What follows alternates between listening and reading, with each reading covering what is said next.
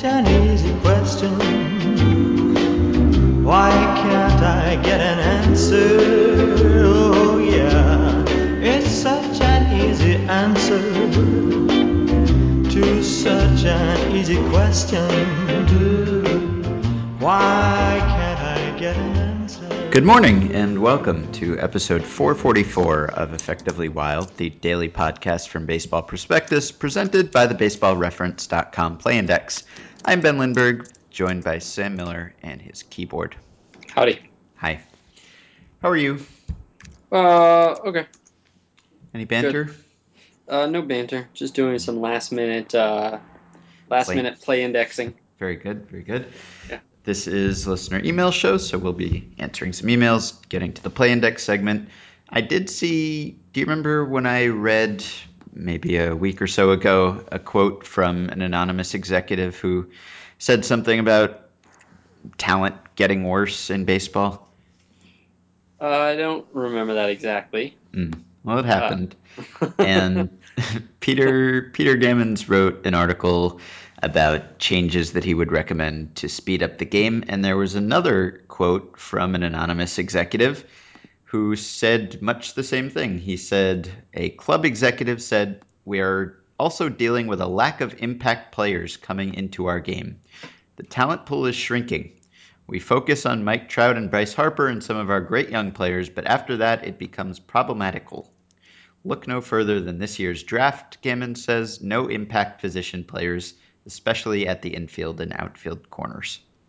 I had a conversation not that long ago with a former player development guy who was very, very strongly believed that this is the case too, and he blames it all. He blames it all on showcase culture. He thinks that nobody learns how to play baseball. It's basically like he thinks that showcases for high schoolers and younger, I think maybe even, it's like essentially like building glam muscles instead of strength, you know? Mm-hmm. So guys are really good at like oiling themselves up and looking hot in a G-string, Uh-huh. but not at like lifting heavy things.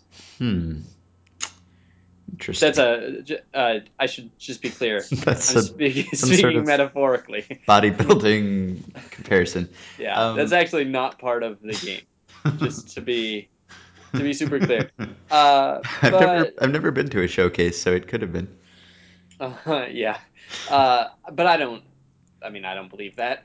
Like, I don't Yeah. believe that at all. I don't believe that even a little bit. So that's one player development guy and two anonymous club executives that have said this to us It's recently, also and yeah. they should It's know, but well, no. I mean, it's not just those guys. It's also everybody who's ever been involved with the game over the last 140 years yeah, has been saying I this. don't. It's not the typical like retired player saying kids today don't know how to play the game, or maybe it is. It's not. It is. That's what it is. That's Well, this club executive isn't saying that it's just talent without refinement. He's saying that there's no talent, that the talent pool is shrinking. And yeah. I mean, why would it be shrinking? I Just got yeah. I other got it. sports stealing talent. Other than that, I mean, there are more people. Um, Well, the thing about it too that see, it doesn't seem like nobody's saying that Clayton Kershaw isn't great or that I mean they're pointing to this year's draft, right? And yes. it seems like a very quick turnaround. If if there were impact players a few years ago and there just aren't this year, Hmm. that seems pretty rapid. But how would you even know? How would you even know? It's I mean they're all relative to each other. So Hmm. like that nobody hits 400 anymore, is that the idea or they don't I mean it can't be that they don't look as good because they do. They throw hard. Hmm. They throw harder and better. I mean pitchers now are obscene Hmm. and guys hit the ball far and they run real fast and they do crazy slides. They're good at defense, as we've talked about. They're setting all sorts of individual records for defense, Hmm. according to advanced metrics. Hmm. Yeah. Uh, so I, you know, I have a hard time buying this. Yeah, me too. I don't know. I mean, do you think it's just do you think this is just an extension of there's no great power hitters? Is that all they're talking about? Because it is. I mean, I don't really buy that either. But I mean, I think that relatively speaking, there are just as many strong hitters as there ever were. The Hmm. game has the game itself. Various factors suppress home runs, but But anyway, even if that were true, which it could be, I don't discount. I don't totally disregard the possibility. Uh, Even if it were true, do you think that that's just all that they're talking about? Are they just basically complaining that there's nobody who hits dingers anymore, and that's what they really want? Maybe, because no one really complains that there's no good pitching anymore, because it would be pretty hard to argue that position. So maybe it is just an overreaction to changing offensive environment. Yeah, or just it might just be an overreaction to one specific draft, and drafts fluctuate wildly from year Hmm. to year. There Hmm. are drafts that are deep, and there are drafts that are extremely deep in one particular part of the game, and then Hmm. there are other drafts that are shallow. And this is a different kind of a draft. There's some good high upside pitching at the top, and there are very few high level position players at the top. So it's Hmm. just one of those years. But I don't think it was the case. I'm trying to remember who was drafted last year. Can you name two people who were drafted last year? If I thought really hard about it. Um, well, there was, I mean, a few years ago was like the crazy pitching draft, right? We haven't had a draft in a while that I can recall where everyone was raving about the quality of the position players as much. But Uh-huh. yeah, I don't know. I'm not buying it. Yeah, I mean, conceivable that more players are choosing to, well, are choosing to become position player or pitchers kind of earlier for some reason. I don't know. Mm. Conceivable, maybe. Yeah. All right. Well, Probably not. let's I do some mean, questions. unnamed scout will say anything. Like there are so many Right. scouts that there's always an unnamed scout who believes something. Not as many unnamed club executives. Not as many, but it's a it's a spin-off genre. Yeah. All right. Brady wants to know, and we already sort of answered this via email because he was conducting a poll of writers at the time. But maybe our answers have changed, or we can at least explain our answers, which we didn't really do. If you could shadow with any MLB front office, who would it be? So I'm assuming that he means all access pass, that we actually get to see the stuff that's going on. It's not just a guided tour. It's not just follow people around and they'll show you a thing or two. It's you get to see everything that this team is doing. So you made a pick. I chose the Dodgers Yes. Why did you do that? without much conviction. But first, why don't you say who you chose? I I chose basically the default it's super advanced sabermetric team. And it's kind of a stereotypical answer, but that tends to be the stuff I'm interested in. So if I only have a day and I can get access to everything, then I want to see all the crazy stat stuff that I don't know about. So probably the Rays, but very close second I think would be the Rockies. Yeah, the Rockies would be interesting. I chose the Dodgers for a few reasons. One is that Stan Kasten, who is the president, is I think one of the geniuses in the game, and so I would like to.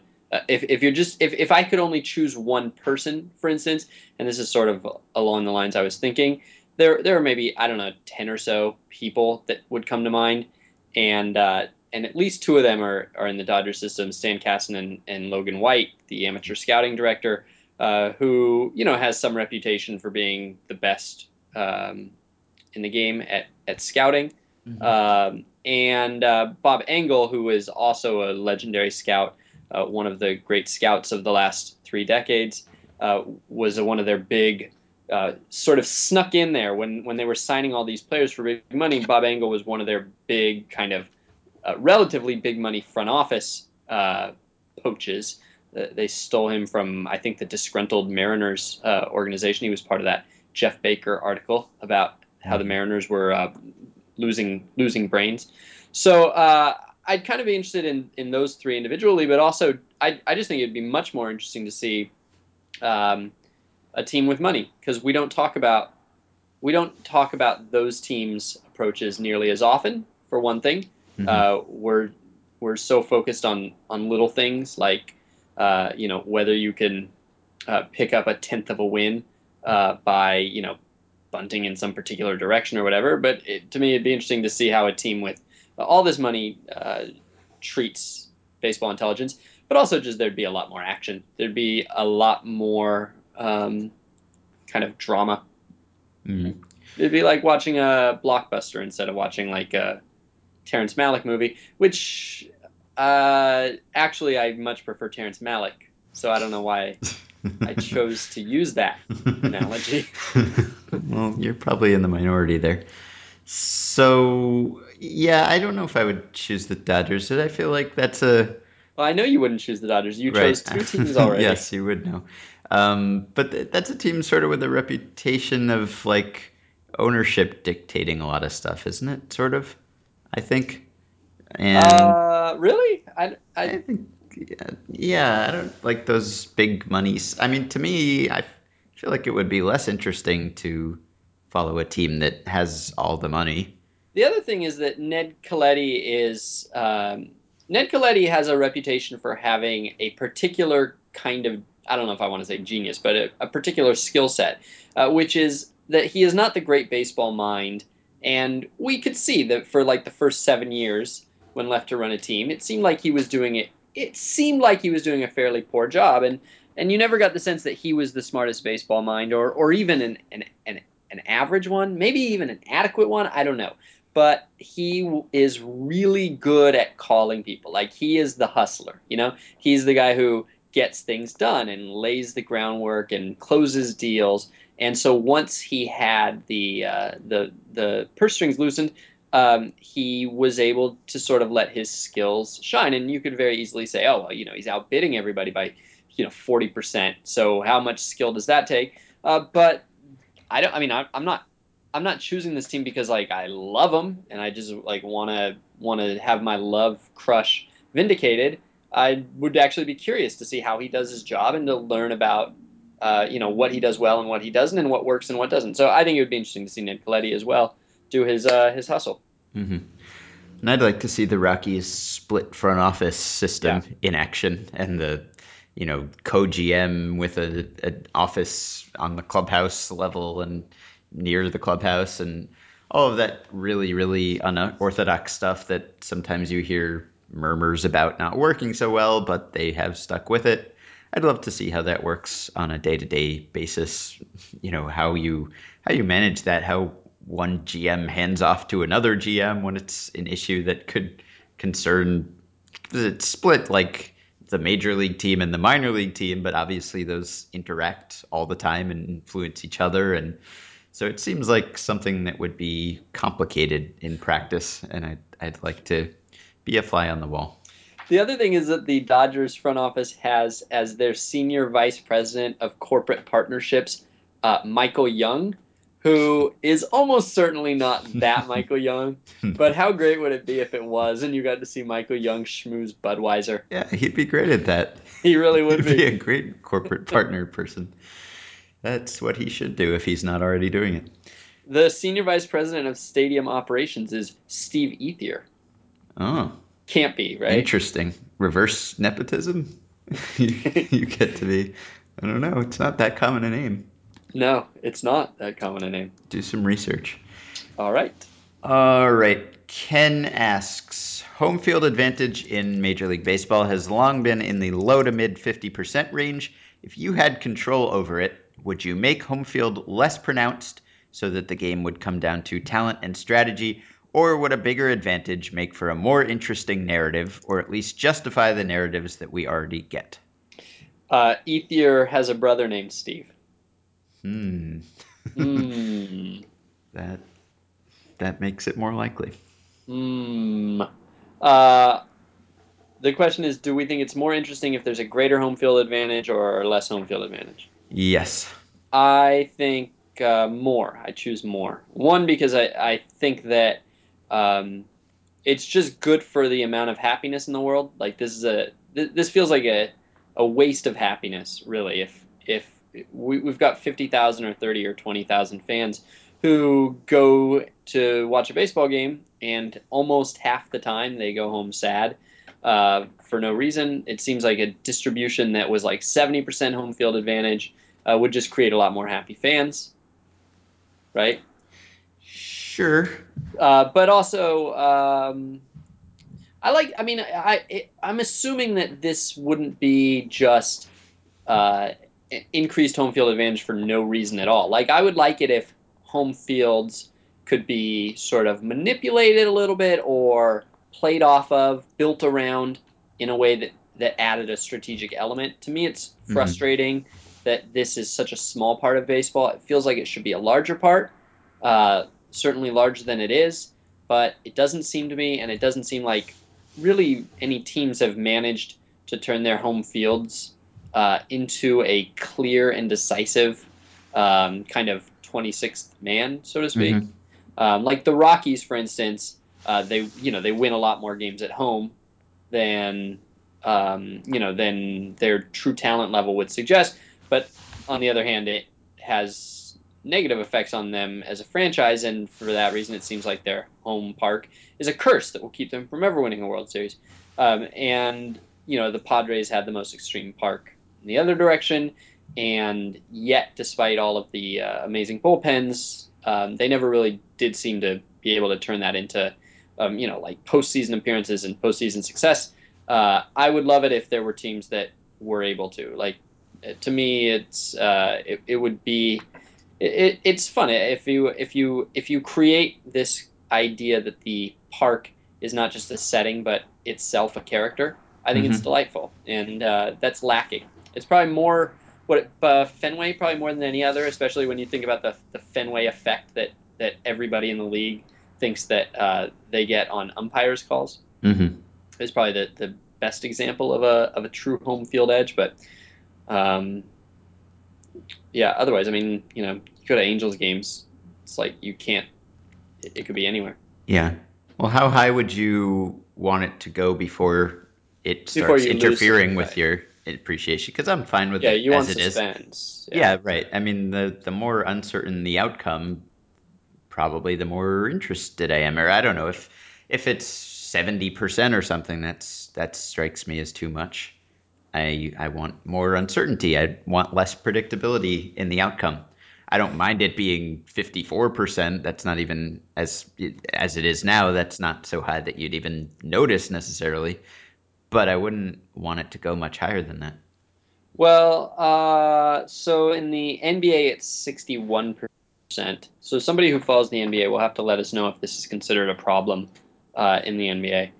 NFL 57%, which surprised me. I would have the way that it's talked about. Uh, I would have guessed it was higher.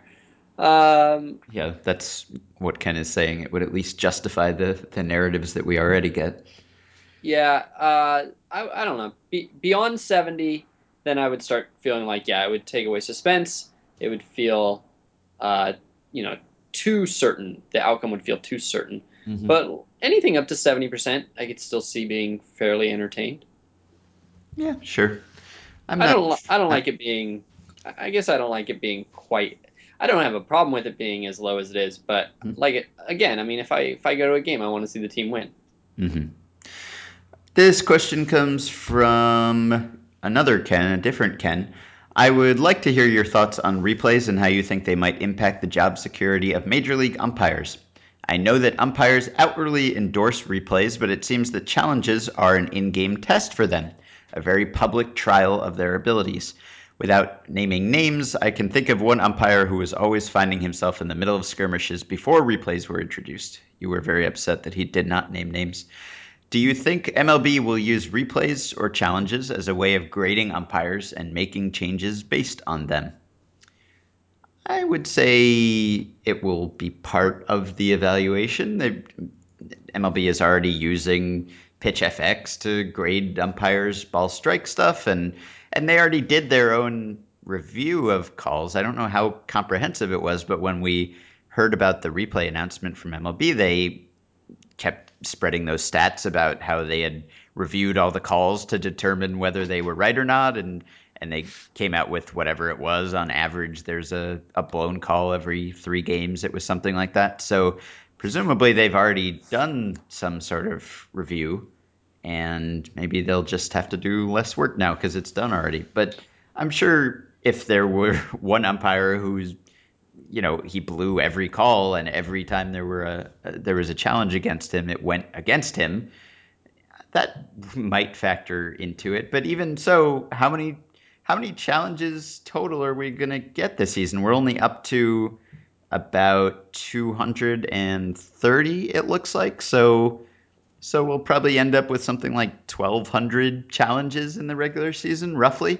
And considering how many umpires there are, it doesn't seem like you'd even get enough of a sample, at least in one season, to statistically say that an umpire is worse than any other umpire based on his record in challenges. Well, yeah, you're right that it will create data, although that data was already being collected in anticipation of this, and that that data would be useful in assessing umpires to some degree. But I think that a better way, maybe a way of looking at this, Ben, is basically asking, does Major League Baseball want fewer replays, or do they like replays? Do replays add drama to the game? And I would say that this first year they are a novelty. They're entertaining. Mm-hmm. They every single one gets a highlight on MLB TV, and cutaway on MLB Network. I don't know if that's actually true. I don't get MLB Network, but they do seem like an interesting, novel thing The that Pirates adds. won on a walk-off replay review I tonight. was going to ask you actually. Do you know Yeah. if is that the first walk off replay? Yes, I believe it was, or at least the broadcasters were saying that it was. I Yeah, think it was. there have been. I think there have been games that have been walk-offs where the play was replayed but not overturned. So I think this would Hmm. be the first walk-off overturn. It was interesting. Um, They celebrated as if there had been no break whatsoever. I was wondering as I was watching, how will they celebrate this? Is the joy, will it wear off during this replay review? And apparently it didn't at all, because they did they they? reacted exactly as they would have, really, if he had just been ruled safe at But home from the start.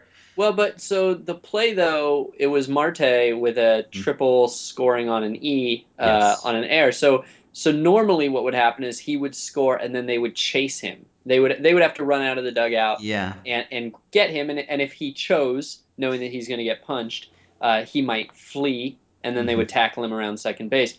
But in this case, he would have been sitting next to them already. So Yes, he it would have was. been, He if nothing else, it was. would have been just they would turn to him and like shake his hand Well, no, it like was. a 1930s gentleman would, or Right. That's what I was wondering, but no, it was there was less chasing because he was sitting in front of the dugout, like in the dirt, sort of by the on deck circle, waiting to see what the outcome would be. And then when he was ruled safe, he sort of ran toward the rest of the team, and he then ran toward the rest of the team. Wait, where was he? he was like sitting sort of right right beyond the fence that leads into the dugout, kind of not quite on the on deck circle, but in front of the fence, in front of the steps. About like 10 feet away. Yeah, probably. So this sounds like this. The way you're describing it sounds more like guy gets drafted in the NBA on TV, and less like Brazilian scores goal in a soccer game. Yeah, there was less running, but there was just as much of a pile up. Hmm. So anyway, the point that I was getting to is if after a couple years we'll probably get, I don't know, maybe we'll get sick of these replays, or maybe baseball will just consider them to be too time consuming, even though, as Russell showed in his article on Fox News, Fox Sports, sorry, yesterday, they're only adding on average about 1 minute per game, I think. Hmm. uh, but anyway, the point is, if they're a burden, and Major League Baseball thinks that they suck, then yeah, you could definitely see a case where the umpires that are responsible for this thing that baseball doesn't like, that would be part of their evaluation. And if you are adding too much of an unwelcome thing into the game, uh, as though Major League Baseball has the power to fire umpires, but if Right. they could, they would. Hmm. Uh, as it is now, I don't think MLB considers these a bad thing at all. I think they are adding color to the game, and while you don't want to see calls be wrong, the replay itself, I don't think is considered a problem at this point. Mm-hmm. Would you care to do play index now? I would love to do play index All right. right now. So this actually was inspired by a question that somebody asked us, and I'm gonna see if I can read the question. So Brett says, today's podcast about intentional walks reminded me of my favorite baseball fun fact. Every time a team has intentionally walked a batter with the bases loaded, the pitching team has gone on to win the game, uh, which is interesting. And of course, it's deceptive, right? Because they didn't win because they intentionally walked the batter with the bases loaded. They presumably walked the batter with the bases loaded because they were already well ahead in the game and were playing it safe. Essentially, in that situation, it's playing it safe to protect a larger lead. Anyway, can the baseball reference play index do searches like this? What's a team winning percentage when they hit a grand slam, for example? I don't think I can answer the grand slam question because grand slam is it's a fake thing, right? It's a made up idea. So it's possible that I can, and I just didn't figure it out in time. But I did run a couple of others, and I wanted to have you guess them before I move on to the second half of this play index search. But I went to the let's see, I went to the team game finder for batting, and in the team game finder you can search for any game in which the team did X, or rather, I guess you can say you can do all sorts of things. You can look for the game where some team hit the most home runs in franchise history, or you can look for which team in history had the most doubles in one game, or whatever. But another thing you can do is filter for a certain act or certain event, and then you can see how often they won and how often they lost. So for instance, Ben, Mm-hmm. what percentage of the time does a team with 0 RBIs in a game win that game? What is their winning percentage with 0 RBIs? 5. It's actually it is 7.5, 0.075.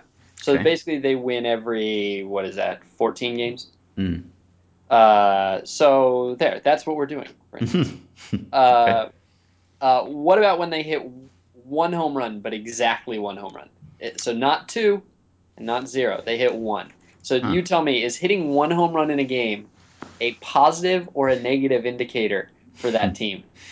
Well, I suppose it depends on the era. What years are you using here? All of them. All of them. I've got Okay. 104,000 games here. I'm gonna say it's a slight positive. You are exactly right, Ben. It Hmm. is a slight positive. It is a 540 winning percentage. So that is about It's an like home field advantage. Yeah, that's right. It's almost exactly home field advantage. It's a 88 win pace for a Hmm. season. Nicely done. Thank you. All right. With one or more intentional walks. One or more intentional walks. You mean drawing? Yeah, drawing. I'll say 70. Good. You're good. It's actually 736. Huh. So I found my nicely done. calling. You have. All right. Sacrifice bunt laid down. One or more. Uh, And hmm. this one is only since like 1960 because before that, sacrifice hits and sacrifice bunts are lumped together. All right. Man, I'm trying to think of the typical sacrifice situation. Are you trying to come back or are you trying to um hmm. I'll say 45. It's actually you missed this one Ugh. considerably. It's 638. So Wow. Huh. basically better than 100 win pace. And yeah, I think that it's because if you're down by say three or more, you're likely to lose and you're unlikely to bunt.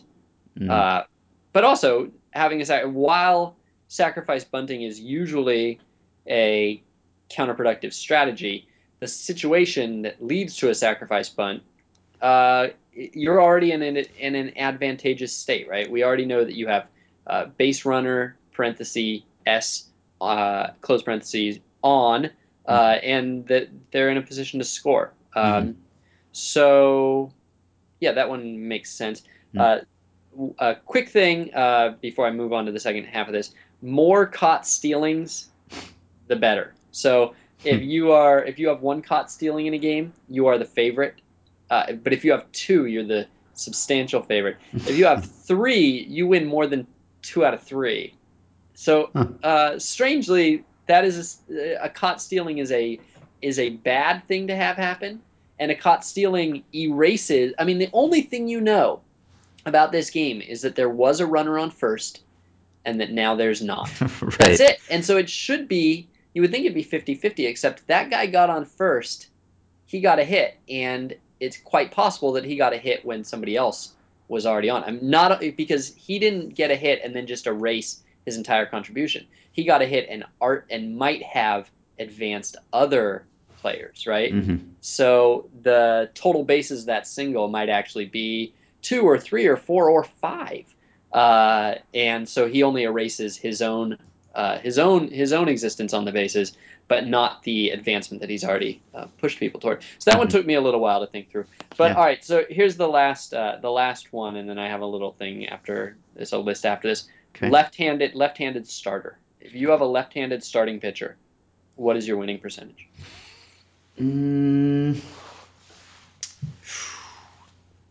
Oh man. I'll say you lose more often. You actually don't. It's a 505 winning percentage. It is a slight advantage to have a left-handed starting pitcher, which surprised me because I've always thought that the left-hand fetish that baseball men have Yeah. is probably led them into some dark alleys. Mm-hmm. But it doesn't. In fact, left-handed pitching is an advantage, and this is particularly notable. I mean, we know that the field favors left-handed pitchers, and that the game favors left-handed pitchers. But I'm surprised that baseball hasn't reached a point of not just equilibrium but kind of backlash. They actually, I mean, roughly 30% of games since 1914 have been started by lefties, and that's obviously far more than the general population is left-handed. Um, but so then I looked at this last one. I looked at it by decade, and would you? Well, I'm not. It's actually the pattern is too hard to make you guess. So from 19 in the first half of the century, it was a 502 winning percentage. And in the 50s, it was a 502 winning percentage.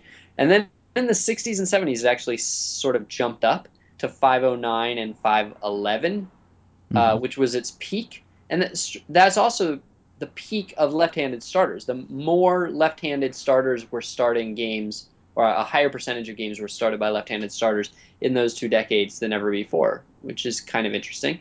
That they became both more frequent and also better. And then the 80s, it dropped to 505. The 90s, it dropped to 501, barely an advantage. And then in the 2000s, all of a sudden back up to 508. And then this decade, 2010 to now, is on pace to be the first decade ever in which lefties have a losing record. They're currently 47 games under 500 with a 496 winning percentage. And so, Ben, here's my question See, for you. that's my answer was influenced by the recency effect. Sure. Yeah. That was what I had noticed that in recent years. Yeah. So Ben, here's my question for you. We're talking about huge numbers of starts. We're talking about 13,000 or so starts per decade. So clearly this is not the case that, Randy Johnson retired or whatever, right? So can you think of any reason why this would fluctuate from decade to decade? Can you think of any narrative for why the 60s and 70s lefties would do better?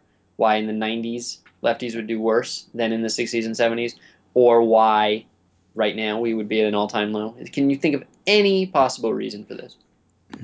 Maybe teams being more or less willing to platoon or more appreciative of the platoon effect and loading up a lineup against a lefty with righties or something like that. Could be. Do you know when the platoon decades were? I know that like the '80s were a platoon decade. Do you Yeah, know were the '90s a platoon decade? Or the '70s? I don't know the numbers on that by decade. I don't really either. I just know the '80s. The '80s were good, and right now we're pretty good. Right now, right now seems like, I mean, there are certainly teams that are doing that and emphasizing that, but on the whole, is it? I mean, Yeah, given all the relievers and the fact that there are fewer position players on the roster. I think so. Yeah, I mean, I think that it's not to '80s levels, but Hmm. I think that we're at a pretty good platoon rate right now. I think I might be wrong.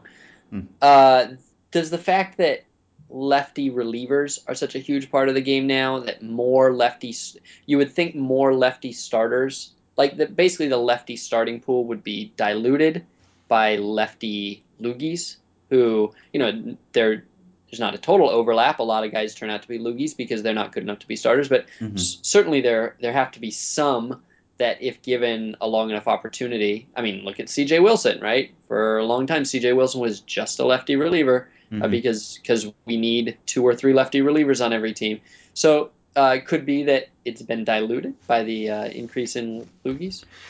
Plus, the talent pool is I shrinking. was gonna. That was my callback. I was gonna So, punchline with that. Stole it. You did it. Good work. Thanks. All right. So by all means, please sign up for Play Index. Yes. We will feel happy when you're happy because it is really an amazing thing to have at your disposal, Hmm. and it's a product we like. Yes. And use the coupon code BP to get the discounted price of $30. That way you will save money and Sean Foreman will know that you got the idea from us, which will help. That's less than the price of 14 cups of coffee. Yeah, that's less than the price of like 4 cups of coffee where I live. All right. This question comes from Matt Trueblood. Brandon Warren mentioned on Twitter Monday that Scott Kazmir made his first start of 2013 in AAA before joining the Indians. Brandon wondered why that didn't disqualify Kazmir from being given a qualifying offer. He didn't get one anyway. The answer is that as long as a guy is with the same franchise all year, it doesn't matter where he pitches. Brandon then sarcastically asked so he could have made 10 starts and still stupidly have been offered a qualifying offer. And of course he could have, but he never would have, right? And so Matt wants to know how good would 10 starts have to be from Josh Johnson or Scott Kazmir or Ubaldo Jimenez to merit a qualifying offer as far as you guys are concerned? An ERA of 1, a 30% strikeout rate? Is there any realistic amount of success a player could have in 10 starts if he had done nothing else over the previous 2 years to make you pull that trigger? So we're talking about Casimir last year, and I guess Ubaldo last year, Yeah. and Johnson Johnson in the future, maybe? last year, this year, the year before, next year, all years. Yeah. Johnson, Johnson. Yes. All right. So gosh, because Ubaldo was as good as anybody could possibly be for like, well, I mean, he was extremely good for 27 starts, I think, Hmm. and really as good as anybody in the game for his final 10. Hmm. So he had the final 10. I mean, he had the 10 that are almost as good as you could imagine, plus, a very solid 17 before that, plus a history, in the short term wasn't good, but a history before that Yeah. of being an ace, of being Hmm. like a legit ace. And he didn't get one. Mm. But because, I mean, he didn't get one from the Indians, though. Hmm. Uh, Conceivable that he might have gotten one from another team. He got paid enough that it would have been a borderline call. Hmm. He got paid more than some guys who did get qualifying Wait, offers. Ubaldo got one, didn't he? Did he? He did get one. Oh, well, Yeah, he got all one. right.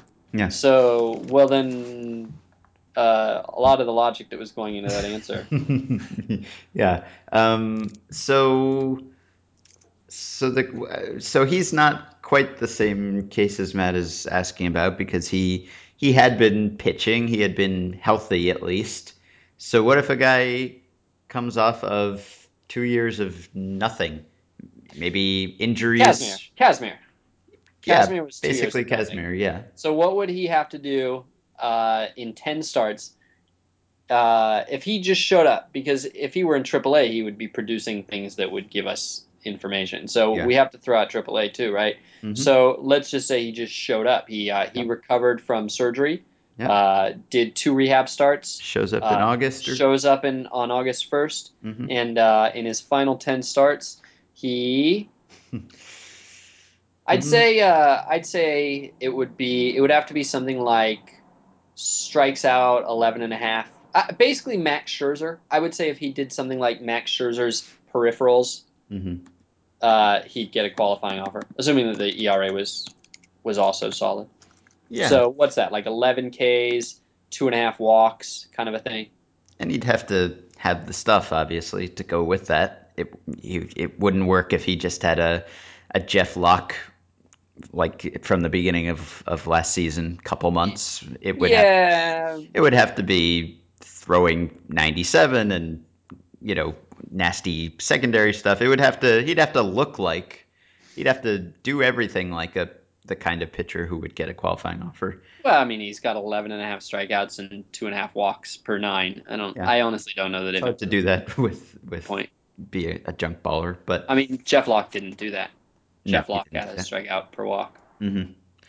Yeah, you're right. But I would do it. I don't think it would be crazy. Maybe it'd be crazy if if he had missed the 2 years because he is a habitual injury guy. If he is Josh Johnson and he's never had a healthy season really, or hasn't lately, and he's coming off serious injuries, then maybe you wouldn't do it just because you figure he'll break down and you'll never get a full season out of him. But if he's coming out of nowhere, if he's just he showed up at a tryout camp one day or something like that, or he retired and he came back after 2 years of inactivity, then sure, I would do it. I think I will say that now I actually am talking myself down to a lesser performance. I think that I mean 14 million dollars in 1 year is actually a very low investment. Mm-hmm. And I mean we've in I think in the past have generally criticized clubs for not offering more offers than for offering more offers. And I mean, you're basically asking a guy to be a league average player on a 1 year commitment. So, I mean, yeah, maybe I stand by what I described, but maybe I don't. I mean, you could maybe add a half a run of FIP to that, and I would still take him if he passes physicals. Mm-hmm. All right, let's finish. This was a two-parter from Matt, although the second part doesn't really have anything to do with the first part. Let's wrap it up with his second part, which is I'm getting a great and growing number of complaints from my more casual baseball fan friends and family about the length and pace of games. There are various ways to address that, and we've talked about that on the show, but I'm most fascinated by this dichotomy. Would you guys rather, if you had to choose, shorten games to 6 innings or shorten the regular season to 100 games? Hmm. Hmm. I would Um, strongly against either. I would shorten games to 6 innings. I wouldn't like Yeah. it, but like as we've talked about, I need, like when you become dependent on caffeine Mm-hmm. and you're drinking like 3 cups of coffee a day or whatever, and you're really dependent on it, and you'll feel a little lousy if you only have 1 cup of coffee, but you won't get the crash. You won't get the headache. I mean, all you really need is a Pepsi to keep from getting the caffeine withdrawal headache the next day. And so basically, I need a little bit of baseball every day, Mm-hmm. and I could survive with 2/3 as much baseball every day, but I could not survive with 62 or 70 more off days in a Yeah. year.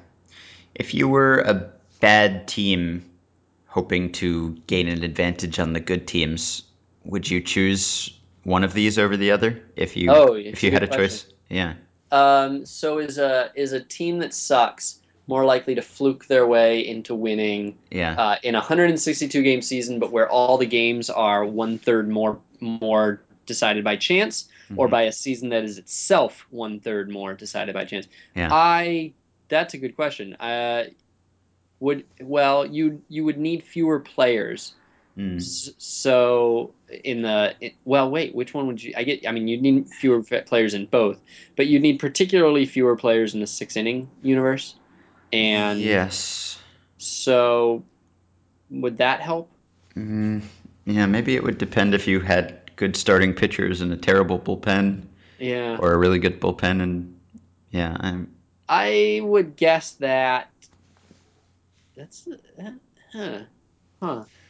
I would think that you would want the 100 games if you were bad. I think that, which I don't know. I'm not sure. hmm, I don't know if it matters. it It would might be not interesting matter. if someone just showed that, like, mathematically it's identical.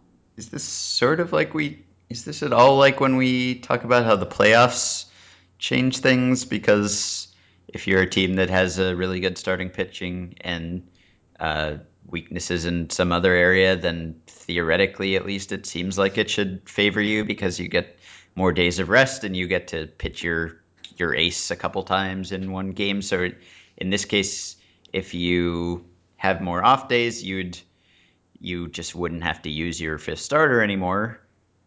We're not sure you'd have more off days though. The season might start a month earlier and start a month later and end a month earlier. Yeah. We don't know the distribution of the games. Hmm. But certainly your roster in the 6 inning situation would be much more top heavy. The question is, who does that benefit? I mean, the Astros, to name a team that's not very good, and the you know A's, to name the team that is, the A's have considerably better stars than the Astros, but they also have considerably better scrubs than the Astros. Hmm. So what if you created a league where only 18 players at any given time could be rostered from your 25, then who would that benefit? Mm, so do the good teams have a greater edge over the bad teams At the on top or at the bottom? yeah. Do they have more stars or do they just have deeper rosters and fewer bad players? Yeah. Hmm.